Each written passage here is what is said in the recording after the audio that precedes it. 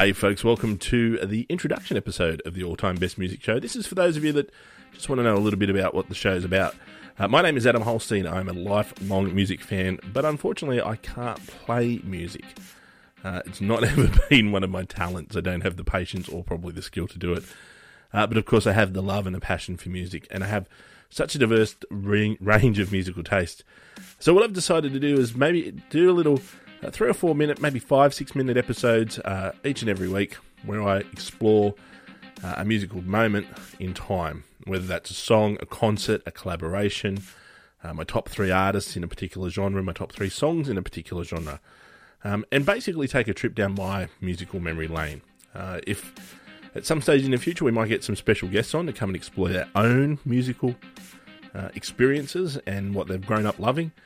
But hopefully what this does for you is gives you a little bit of an insight into my musical tastes, but also fires up some memories for you.